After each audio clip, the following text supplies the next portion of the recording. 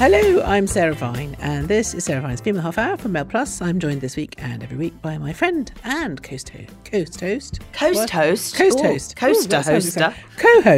Imogen Edwards-Jones. Imogen, darling, it's half term. How are your children? Oh, God. Killing each other. Yours? I can't believe it. Actually, mine is still alive. It's because I've kept them apart. One of mine has been sent to stay with his father. Good. So he phoned me yesterday night at about 1 o'clock in the morning trying to make a fry-up in a wok, which was quite entertaining.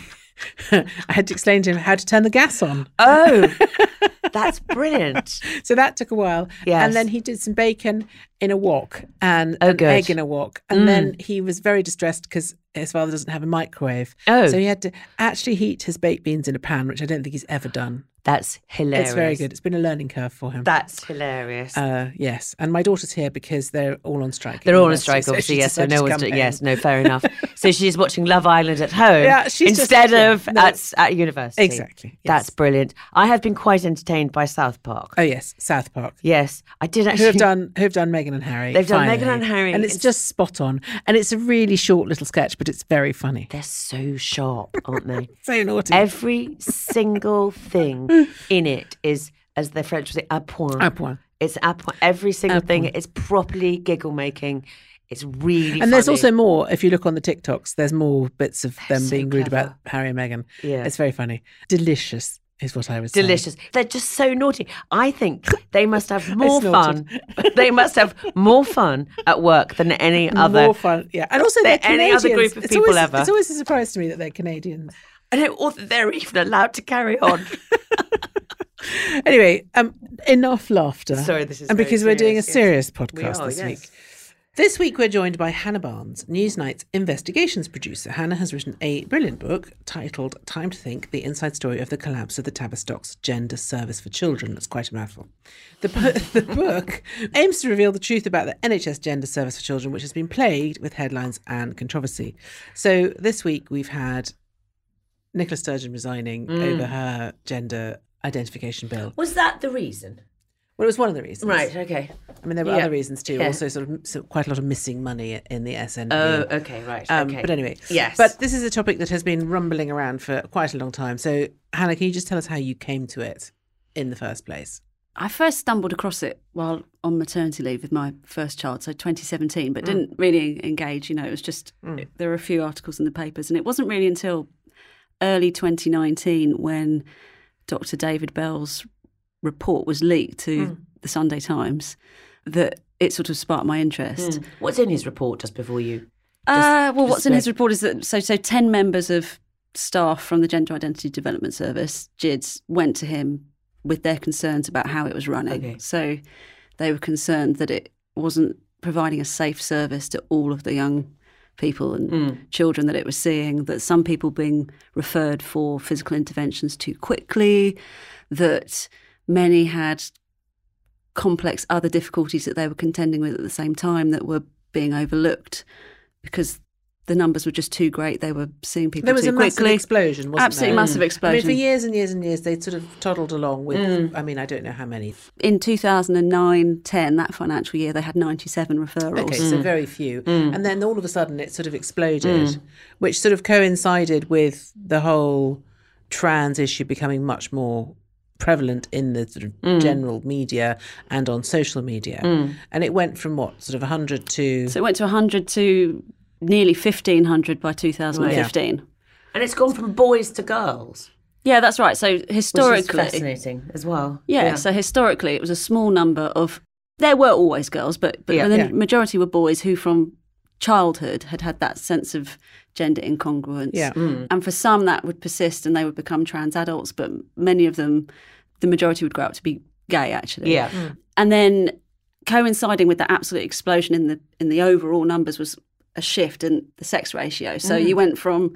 So the girls equaled the number of boys for the first time around 2011. And then again, by that 2015 time, it had completely reversed and it was 2/3 girls. And not only was it girls and not boys, these girls, they didn't have lifelong gender incongruence. It had started... At puberty. Yeah, or the onset of puberty or in adolescence, Yeah. So going back, no, because I didn't know what was in the report. The thing about this is it's such a sort of complex issue. Yes, One tends to kind of go off on tangents. Yes. But just going back to the Bell report. I saw that, and as a journalist, it just prompted questions in my mind. It didn't sit well. You thought, I didn't know one way or the other. I just thought, well, what's going on? And at that point in time, the broadcast media certainly wasn't looking at this at all, and really not many of the papers were either. No. So at Newsnight, together with my former colleague Deborah Cohen, who was our health correspondent at the time, we decided that we would shine a light on something that wasn't getting any attention and take an evidence-based approach, a sort of almost scientific approach. So we never questioned the right of people to transition, nor people's identities. We were asking the question, are all of these young people getting the care that they should? And is there we were supported massively by our editor, Esme Wren, at the time.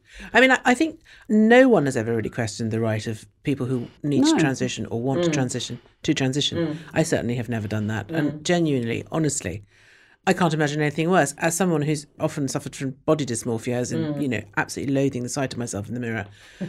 No, seriously. I know you have. I have a tiny inkling of what it must feel to really hate who you are and just feel that you're not comfortable in your body. So I don't think I think the thing is that there's a moment, and there has been a moment, where the whole thing has sort of become more than just that. It's become a campaign, it's become an ideological thing. And one of the things that I'm interested in is the sort of influence of organisations like Mermaids and gender identity, because, in the course of your investigation, you found that they had quite a lot of input into all of this. So could you tell us a little bit about that? Yeah, I think so. Absolutely, many clinicians brought up Mermaids and gendered intelligence and GIRAs, and I think each of those groups have been more or less influential at different points of time. So quite early on with GIDS, before puberty blockers were available at younger ages, GIRAs was very influential, and Mermaids was around that time as well. Mermaids continued in that, and then in more recent years it's been gendered intelligence. So clinicians certainly felt them to be very present in the work of the service, and there's one Leeds clinician who says, we were answering to Mermaids. Now, obviously, GIDS deny that, and they say they didn't influence clinical decisions. But we do know, there's documents that show that board-level managers at the Tavistock were, in email contact with, the then head of Mermaids, Susie Green, saying we should liaise over content of our websites. And we know that Susie Green requested that young people's clinicians be changed if they weren't getting the response that they wanted. There are people on the record saying that. So they were influential, but I think it's important to say they didn't get everything they wanted, by all means. But wasn't the Tavistock originally set up as a sort of talking therapy shop? It wasn't. It has a world-renowned reputation for being leaders in talking therapy. So when did it start suddenly thinking that they stopped talking and started prescribing? Because that's the... Well, the Tavistock didn't. I think this is really important. And people who are still at the Tavistock get really upset about this. So the Tavistock Trust still exists, or the Tavistock and Portman NHS Foundation Trust still exists, and it provides talking therapies for lots of different, to lots of different patients, and they have a CAMS service. And GIDS was just one part of that. Right. And actually, tracing it back, GIDS was always a bit of an outsider in the trust. And I think this was part of the problem, actually, as well. But when it first moved there in 1994, it was at the Portman Clinic originally. And the Portman didn't want them there because even though the physical interventions were quite rare then and you had to be 16, the very idea that you would treat what they saw as a mental illness, and I know, I'm not saying that it is, but with drugs was completely anathema to them. That isn't how they operated. It was to do with talking. So there was always that tension, and I think that only grew as time went on, and the age at which young people could be referred dropped. So it's the Tavistock remained its talking tradition, and it had this service which grew and grew and grew and became an ever more important part of it, which didn't do that. But what's so interesting, and what seems to be the major problem here, is that you're talking about children quite young as 10, I think, in some cases.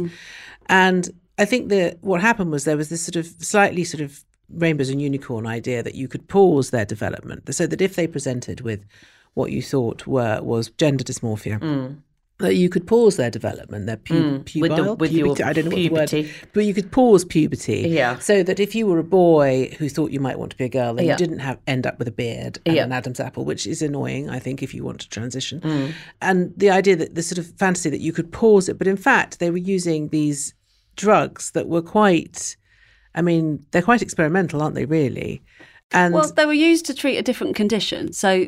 They were used to chemically castrate people, They weren't they? were. I mean, they're predominantly used to treat prostate cancer, but they were licensed for use in children who started puberty really early, so precocious puberty. But nobody really knew what the outcome would be at the end of it all. Well, they didn't, because in precocious puberty they're used and then you come off them, right? And then you go through puberty, right? Because they do what they say on the tin. They do pause your puberty. But they're the same drugs that they used on Alan Turing, weren't they? To stop him from. Allegedly trying to stop him from being gay. I mean, they're the same sort of group of chemicals. Really? I mean, and this will lead to the other conversation that I want to have with you, which is about the sort of anti-gay sentiment that was happening. Because a lot of the idea that these children were actually gay, not trans, and that if you're a gay child, then the idea was that instead of being gay, you'd just become the other sex, and then that would mean that you weren't gay anymore. It's like a sort of weird form of gay conversion therapy. I mean, talk us through that a little bit. Do you want me to go back to the puberty? Yeah, go back to Yes. Well, I mean, I want to ask about this. The idea that, I mean, the theory was, that you administered the blocker, and by pausing the body's development, you could take away the distress, and that would give you time to chat, time to think. Yeah, right. Okay. Title of the book, but. And that actually made sense. In theory, it makes perfect sense. Well, it does make sense to me. I mean, I can see the appeal of it. Exactly. But what happened was, that was just, really, that was a hypothesis. And from what we can see, and all the studies are really not great, but it appears that is not how they work. Because, as one of the clinicians puts it there, what are the odds of young people in particular, being given time to think and them all thinking exactly the same way? Because what they found is that hardly anybody stops them. They all progress into cross-sex hormones or gender-affirming hormones, whatever language you want to use. So the idea made sense, and I think this is why in the early years after they had reduced the age limit as, general practice, people were concerned, but they were like, well, that's okay, because... So once you got on the train, you could never get off it? Yeah, but they didn't know that to start with. It was only when the data started coming through. Yeah, I mean, you can see that there were good intentions there at the beginning as well. Yeah, there were. Yes. And I think... Yeah, and I think... But I'm never saying that, actually everybody...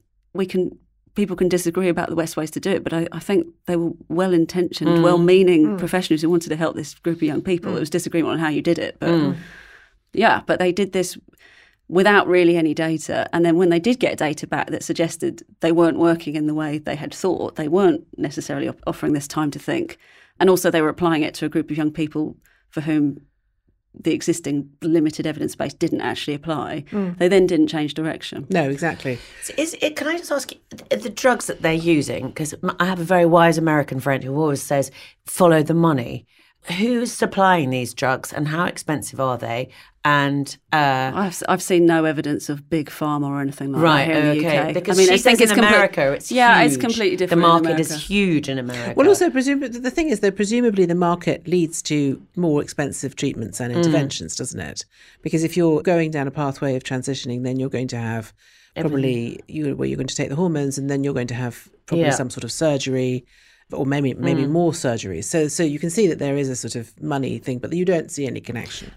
Or you didn't really see any connection. Well, not really. I mean, because we have the NHS. Yeah, exactly. I mean, so it's I mean, I haven't seen. We're all on the NHS, so So it didn't really. Right. But what I'm also interested in, I mean, I'd like to talk about the gay thing because I do think that is quite pernicious and sort of weird and sort of slightly creepy that you would basically say to a gay child, no, you're not gay, you're just the wrong sex. Yeah. That is quite strange and homophobic.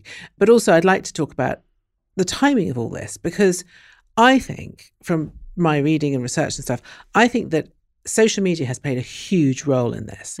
I think that if GIDS had existed and there had been no social media and no TikToks of people doing transitioning and saying how fabulous it is and all this kind of stuff, and if being trans hadn't become such a viral thing on the internet, then I don't think you would have had this sudden surge in applicants. I think a lot of what's happened is children being influenced by what they see on the internet. And children are very easily swayed by all sorts of things. I mean, Unbelievably we've all got easily children. influenced, We yeah. all know. Yeah. I mean, that one day it's absolutely got to be this, and then the next day it's absolutely got to be that, and they're very convinced that what they're doing at that moment in time is absolutely the thing, and then literally the next day they've completely forgotten about it. You know how it works with children, and the internet is a terrible thing for children's brains because what it sort of encourages that natural tendency anyway, and so I wonder how much of this would have happened had it not been. I mean, I think that one of the great tragedies of this whole story is that a service that was designed to help people who genuinely needed it, i.e.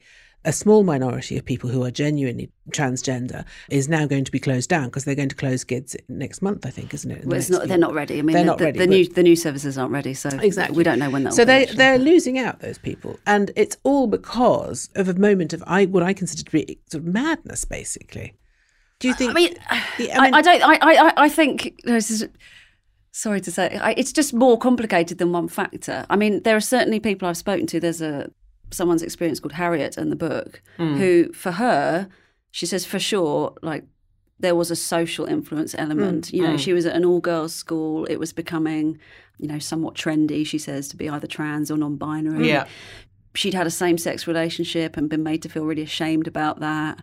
She was having mental health difficulties and she was really heavy social media user. Yeah. So I think it was all those things, for her anyway, she said it was all those things together, and she would see things on Tumblr and she would say, well, this is a way to jump ship and be happier. And for a while she was much happier. It seemed an answer to all those things, questions about her sexuality and her mental health and other things. So, but I don't think it can be just pinned on. No, but I think social it's media. I think it's a an element for factor. some people, for sure. Like I've spoken to somebody. Yeah, I mean, Yeah. my daughter's an all-girls school, and there are quite a few girls who self-identify as they, them, Yeah. and she's noticed that very differently from she had gone to a mixed school beforehand, Yeah. and there was very few they, them, Yeah. in fact, actually none. Yeah. And so at this all-girls school that she is now, there are quite a few of them in her school. And you see massive celebrities, sort of huge TikTok stars, and makes it look very easy and makes it look rather glamorous and rather And fabulous. also makes it's, you a lot more interesting Yeah, as a person. exactly. I think if And you when have,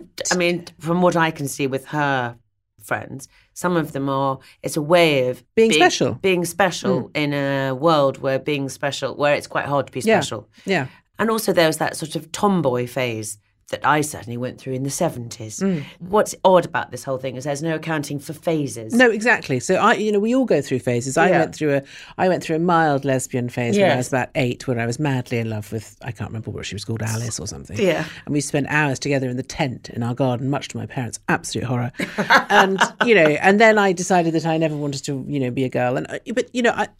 You don't necessarily need to fixate on any. Those are just experimenting phases. Yeah. They're normal. It's people just sort of trying things on for size and saying, well, how do I feel about this? How do I feel about that?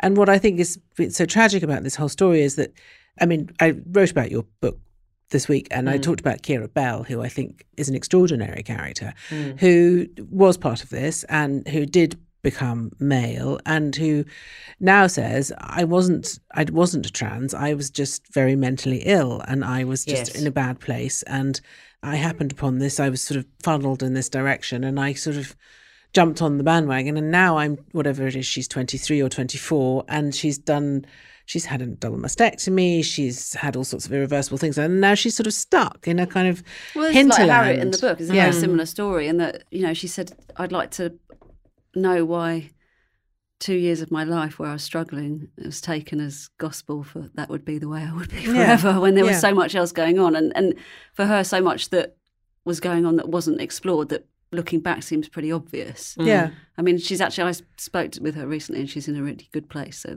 that's good. That's really great.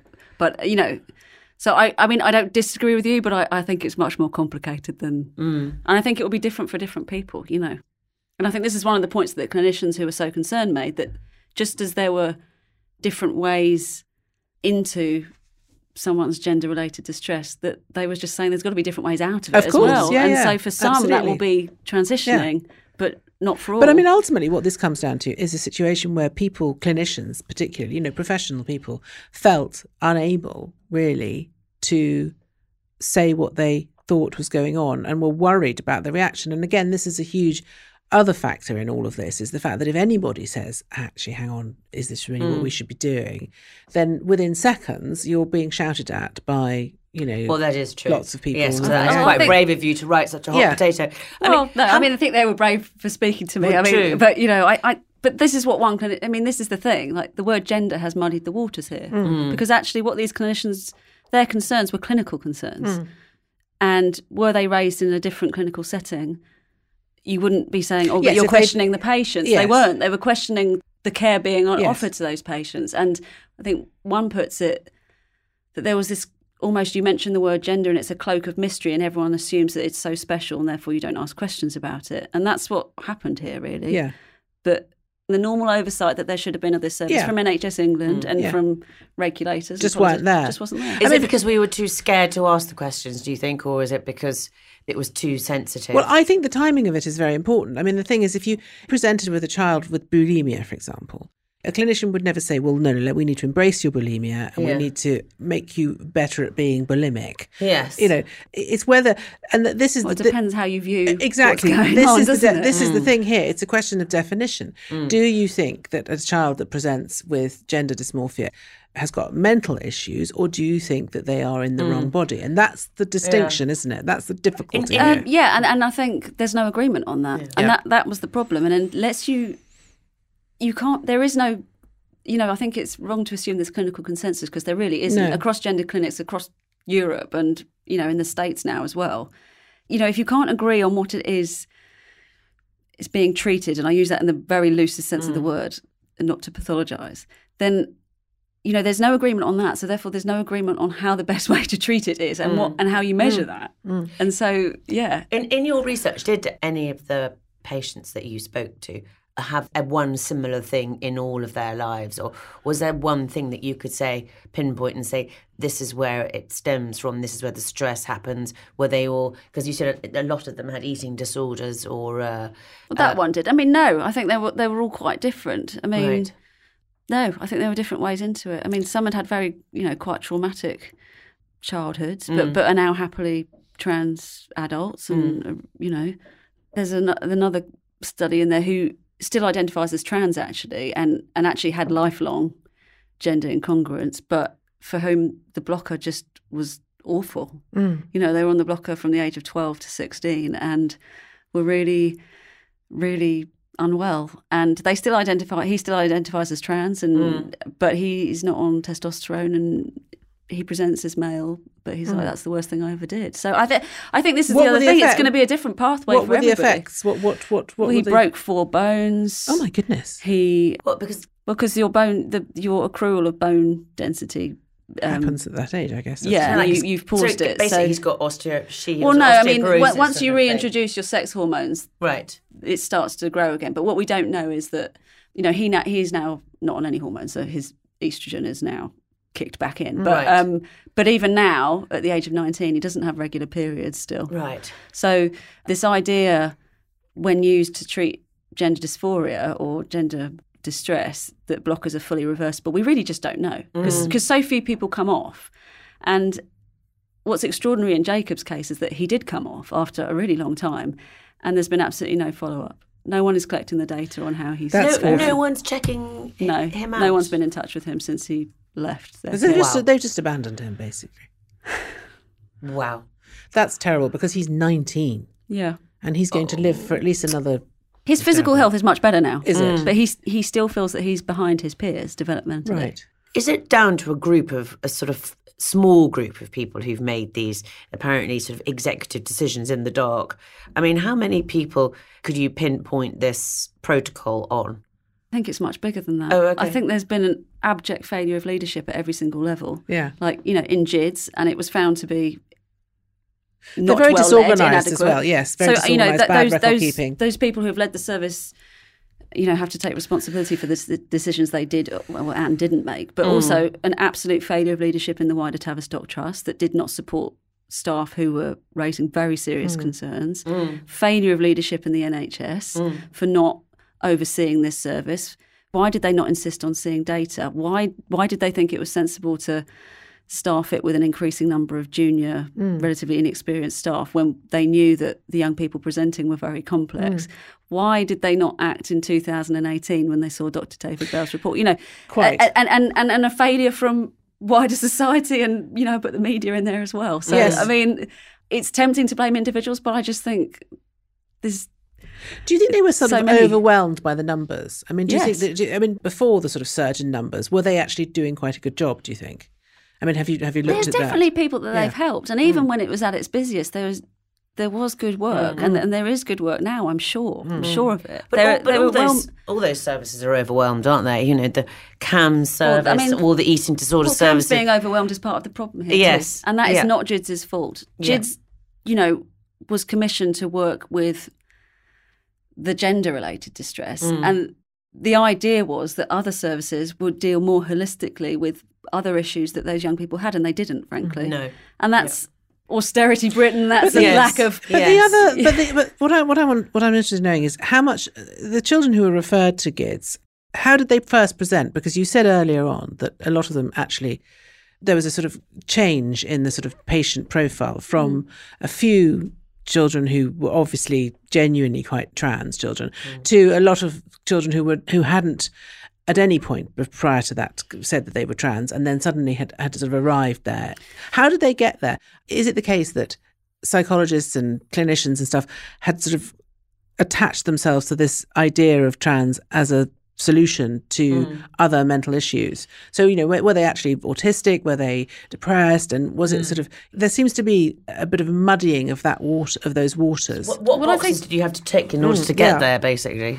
Well, I think it was always the case that the young people were quite complicated. I mean, they did an audit, it was published in 2002, of the first sort of 124 people that had been seen at the service, so from 1989 to about 2000. And all those young people presenting had gender difficulties, but only a fraction would go on to transition. So that was always the case. So, you know, gender incongruence or diversity, whatever language you want to use in childhood, is a thing. But it was just what happened I after. think it definitely Oh is yeah, a no, I thing. wasn't Yeah. suggesting. But so, and those young people always had other Yeah. problems alongside. And But you had, know, why would one child end up there and not, you know, so you know, me, my 7-year-old self in the tent with the girl, Yeah. and you know, wanting to be a boy for about sort of 6 months, which I Yeah. very much wanted to be. Why would I not? I didn't then. I wouldn't have ended up in a Well, place you like need that. a referral. I So mean, how? Where are these referrals coming from? Well, And yeah. why they was? can come from.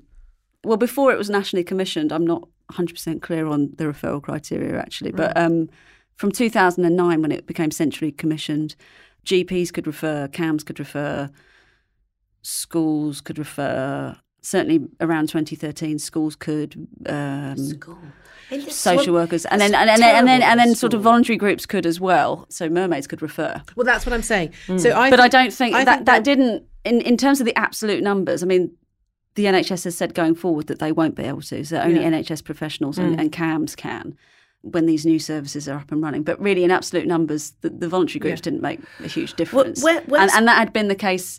I mean, it has been said that changed in 2016, but I'm not...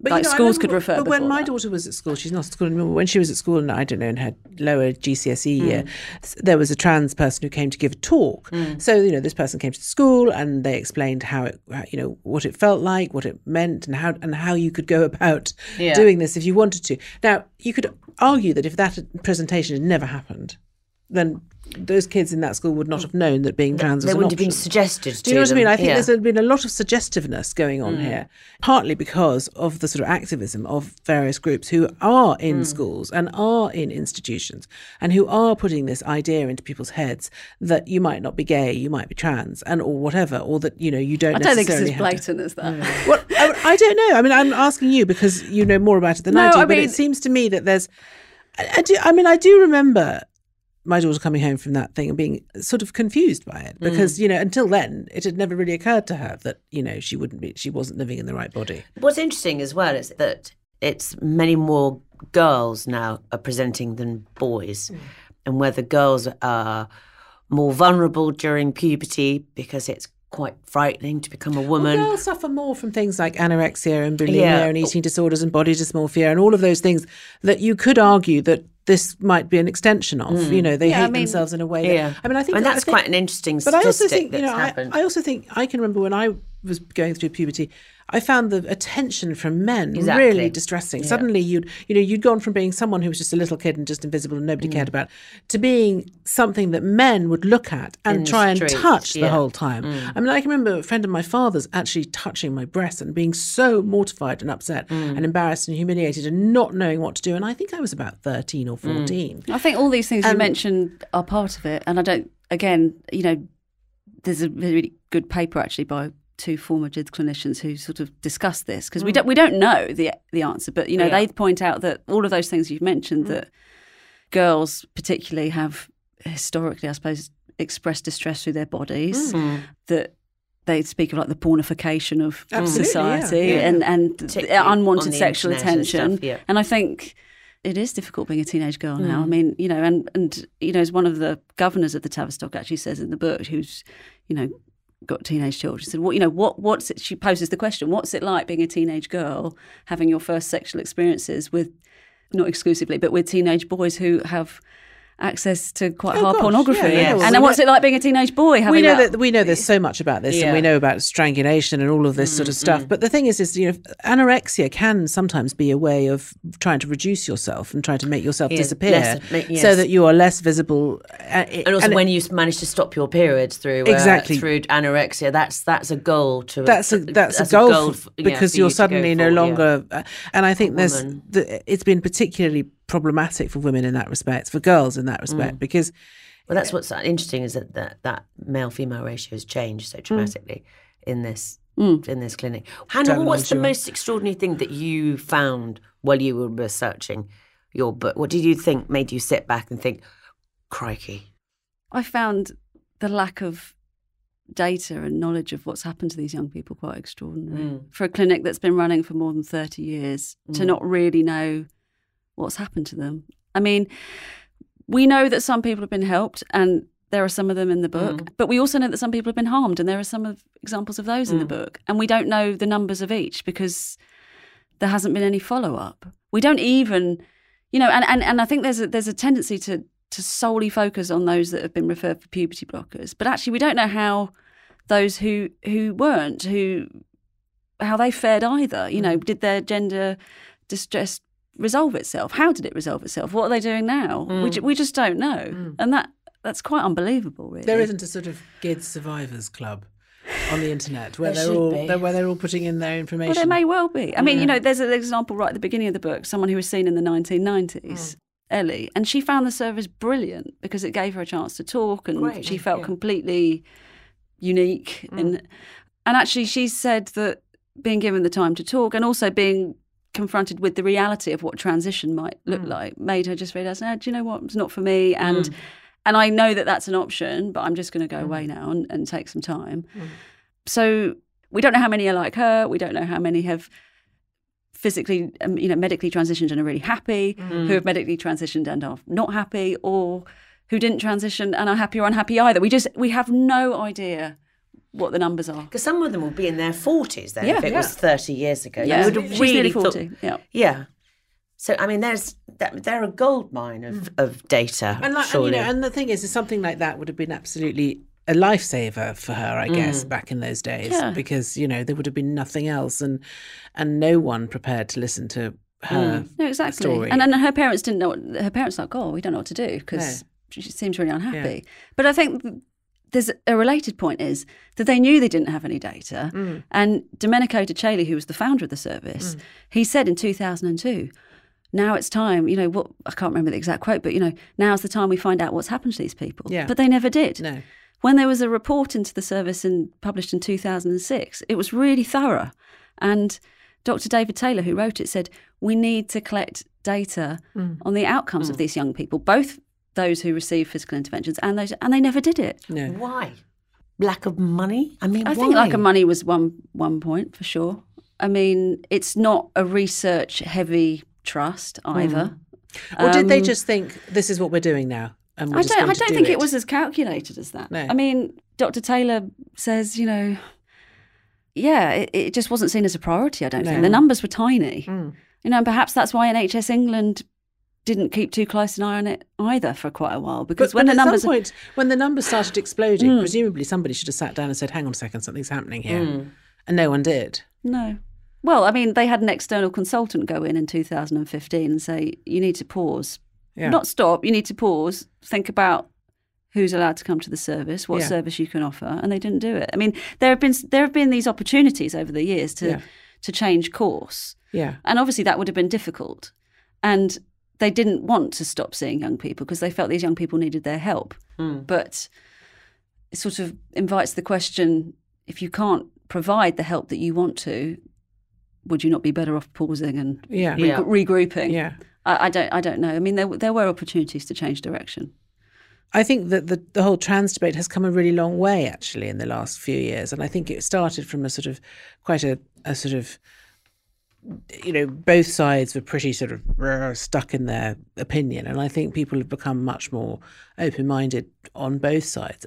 Certainly, I've seen. I mean, there are still some sort of stalwarts. Well, yes, but I think it's developed. But I think back then it might have been quite hard, particularly if you were feeling pressure from pressure groups. And also, I mean, there's some testimony in there that Polly Carmichael and Bernadette Wren, who the director of GIDS and associate director, gave to Parliament in 2015, and the Select Committee are all not unanimous, but the majority were of the view, you're too conservative. Why don't you lower the age at which these young people can have hormones? Yeah. Why are you so slow? So, I absolutely have some sympathy for their position. Yeah. They were in a very difficult position. They were getting it from all sides. They perceived that the psychological harm would be less if you intervened before puberty or just at the point of puberty. Also, I think that is when the issue really became very politicised. Yeah. And people became, were very concerned. I mean, like I said earlier, Sturgeon, that's the back end of all of this. But a lot of politicians decided that they weren't going to look at this in any other way. They were just going to use it as a sort of political weapon, and that it was very expedient to be on that side of the debate, and that it made life easier for them. And they also have responsibility for this because that's about a culture of intimidation and fear, where people, going back to this book, where clinicians, are worried about the speed at which things are happening and what's being done, and yet they can't really voice their concerns because they're worried about being cancelled or but being they did. But I think there are a really sizable number that did voice their concerns, and over and over and over again to multiple people, and nothing changed, and that's why they sort of brought it out of the clinic in the end. But I think there are, to your point, Imogen, there are consequences to not acting as well as acting, and that was acknowledged. Some of those who are most concerned make the point that is a completely valid argument, and were everything else going well for some of these young people in their lives, it would certainly be a really strong argument. But actually, and they saw young people absolutely thrive on the blocker, but for many, they weren't, and there was so much else going on. That's where the worry came in, and they actually, they saw these young people's health, both mental and physical, deteriorate. So it was just more. It was more. When you read the testimonies of people who are detransitioning or who have detransitioned, they often say, I thought this was going to be the answer to all of my problems. I thought I was going to be happy and successful and all these things. And, it hasn't been. And actually, I'm still the same person that I was, just on a lot of pills now. Yeah. And I think that's the great tragedy of it, because I think this politicization of the whole thing made it much harder for people to say, maybe it's not that you're trans, but you just have other issues that are making you unhappy, and that transitioning may be the answer, but it may also not be the magic wand. Often with these situations, there's no silver bullet. It just seems very unnuanced, the whole thing, doesn't it? I think. What sort of safety nets should they have put in, or is there some sort of safety net that we should have now that we should, in order not to repeat the Tavistock problem? Well, Hannah's not really a clinician. But No. What's the things that she's learned? Other people, the people that you've spoken to, do they have any view? Do they have any solutions? I mean, or do they just think? They think that you can't have a one-size-fits-all approach. Yeah. I mean, No, and that became really obvious to them. And also, it wasn't that they were saying that someone who had, had a traumatic childhood or who was autistic or whatever couldn't be trans. They weren't saying that at all, but they were saying, for taking trauma, for example, that needed to be processed and worked through before transition could be considered, in case it wasn't safe. It wasn't that. Again, it was just slightly more nuanced than, of course. You're autistic, therefore you can't be trans. They weren't saying that at all. Or, But these complex conditions change over time, Yeah, and it was the idea that they couldn't give a differential diagnosis, to use the clinical term, because that became offensive. Exactly. And I think for a lot of people, the problem with this whole thing is that you're making irreversible changes to your body. And if you're doing that when you're in a non-permanent mental state, as it were, so if you're or in a vulnerable situation, or you're still processing trauma, or you're very young, or things are going to change in your life, you might end up not needing to make those changes ultimately. And they're important changes because they affect the rest of your life. I mean, if you transition, you have to take pills, you have to take hormones, you have to, Yeah, and for some who it works, are perfectly happy to do that. But for those who it doesn't, it becomes even more of a burden. Besides, long term, these are big commitments that you're making. Your body is going to always try to fight to get back to whatever it was originally, because that's how hormones work. That's how we all know. I mean, as menopausal women, not you, me and Imogen, we know the power of losing your. I mean, I certainly did. When your hormones stop as a woman, you change. Your personality changes. Everything about you changes, physically, mentally. Your mental health. I became quite depressed. All sorts of things happen. Hormones are very powerful things, and they're not to be messed with, really. And it sort of feels like maybe if you're, 10, 11, 12, you don't really understand that, because how can you? Because you're just a child. No, but these guys should. Exactly. The clinicians are the ones who have to guide you. And that's why the responsibility is so huge, because you're dealing with very young children. And they are so, young children that age just want the adult world to tell them what to do. They look up, they just absorb other people's ideas so quickly and so easily. They're so easily influenced. I think the majority were slightly older, but I mean that's why people were worried. I mean, and now if you go outside this particular story, there are children, much younger children, who are being raised as a different sex to the one that they were, I should say, quote unquote, assigned at birth. And that's their parents doing that to them. Who's to know whether what they really want is what they really want? And I just think this is the sort of, I don't know, this feels like a big part of that story. Thanks. Well done, Hannah, is what we're saying. It's very, very well done. Good. Anyway, you should all read it, because it's really interesting, and it is also a calm and the opposite of what we've come to expect from writing around this subject. Yes. Well, that's what I've tried to do. It's very analytical. It's very, these are just the facts. I'm not making any judgment. Well, that's what I like about it. Well, thank you for saying that, because that's exactly, what I've really tried very hard to do, because I don't think it's the job of journalists to tell people what to think. What I've tried to do is lay it out as fairly and accurately as I can. And sometimes those stories are very distressing, and sometimes they're really uplifting. Congratulations. Thank you. Thank you.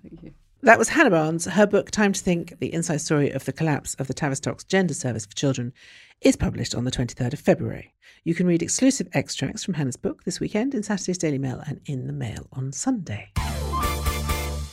If you enjoy listening to The Half Hour, why not visit mailplus.co.uk/subscribe to get access to all our podcasts, videos, opinion pieces and more. If you want to get in touch, tweet us at mailplus, me at Westminster Wag, or Imogen at Imogen EJ.